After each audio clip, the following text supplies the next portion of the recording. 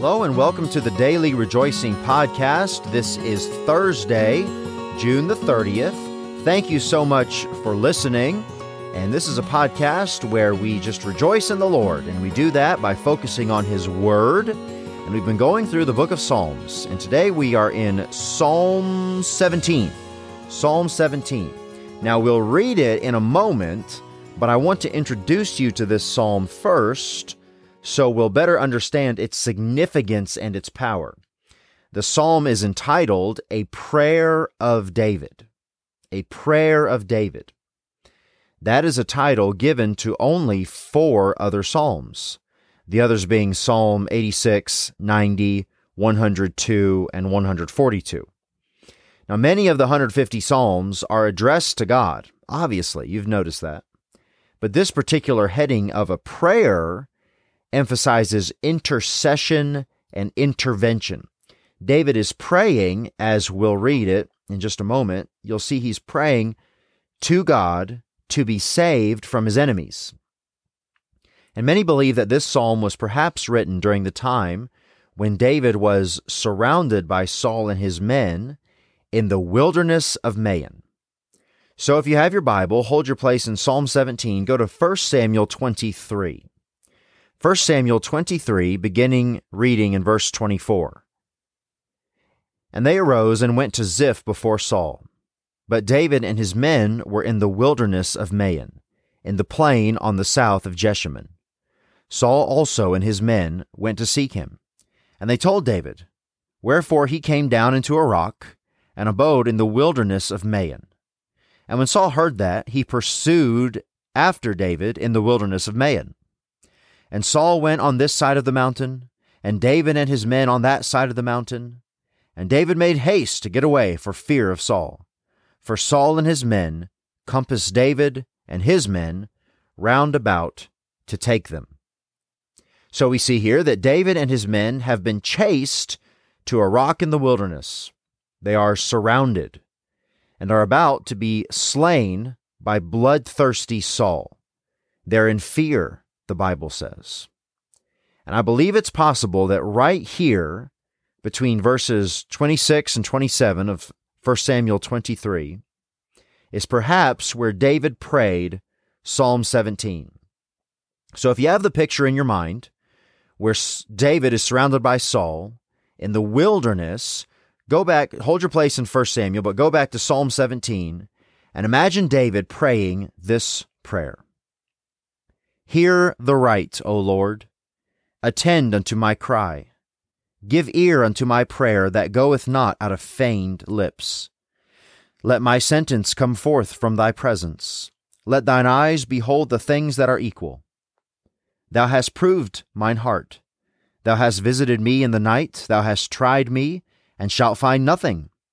I am purposed that my mouth shall not transgress. Concerning the works of men, by the word of thy lips I have kept me from the paths of the destroyer. Hold up my goings in thy paths, that my footsteps slip not. I have called upon thee, for thou wilt hear me, O God. Incline thine ear unto me, and hear my speech. Show thy marvelous loving kindness, O thou that savest by thy right hand them which put their trust in thee from those that rise up against them. Keep me as the apple of the eye.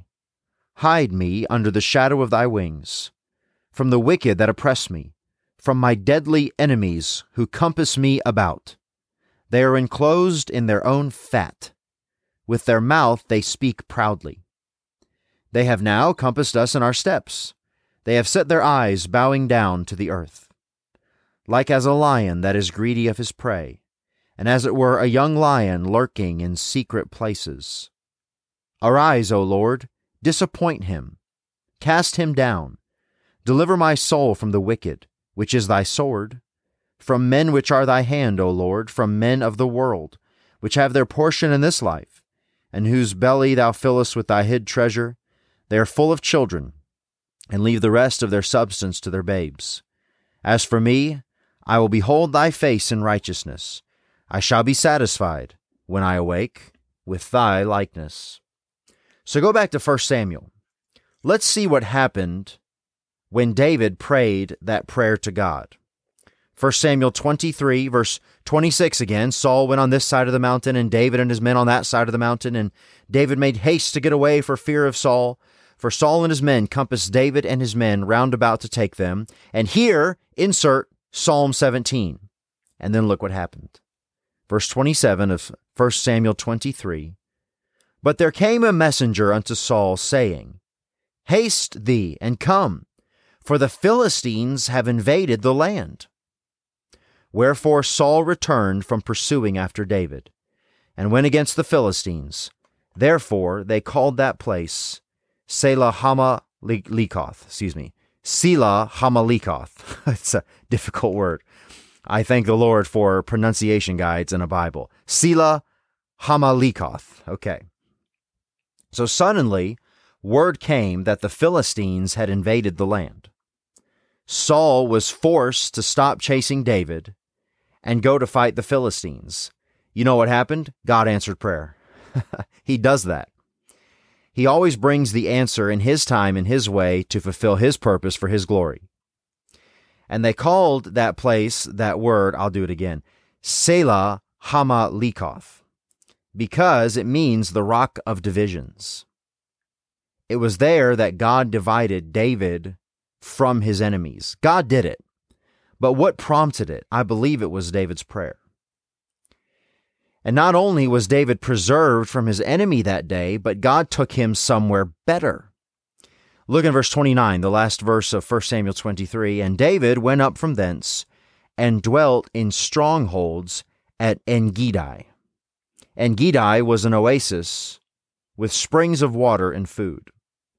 Now, over and over again, this place, Maon, where David was, it was described as a wilderness. It was a harsh, rocky wilderness. It was the wilderness of Maon.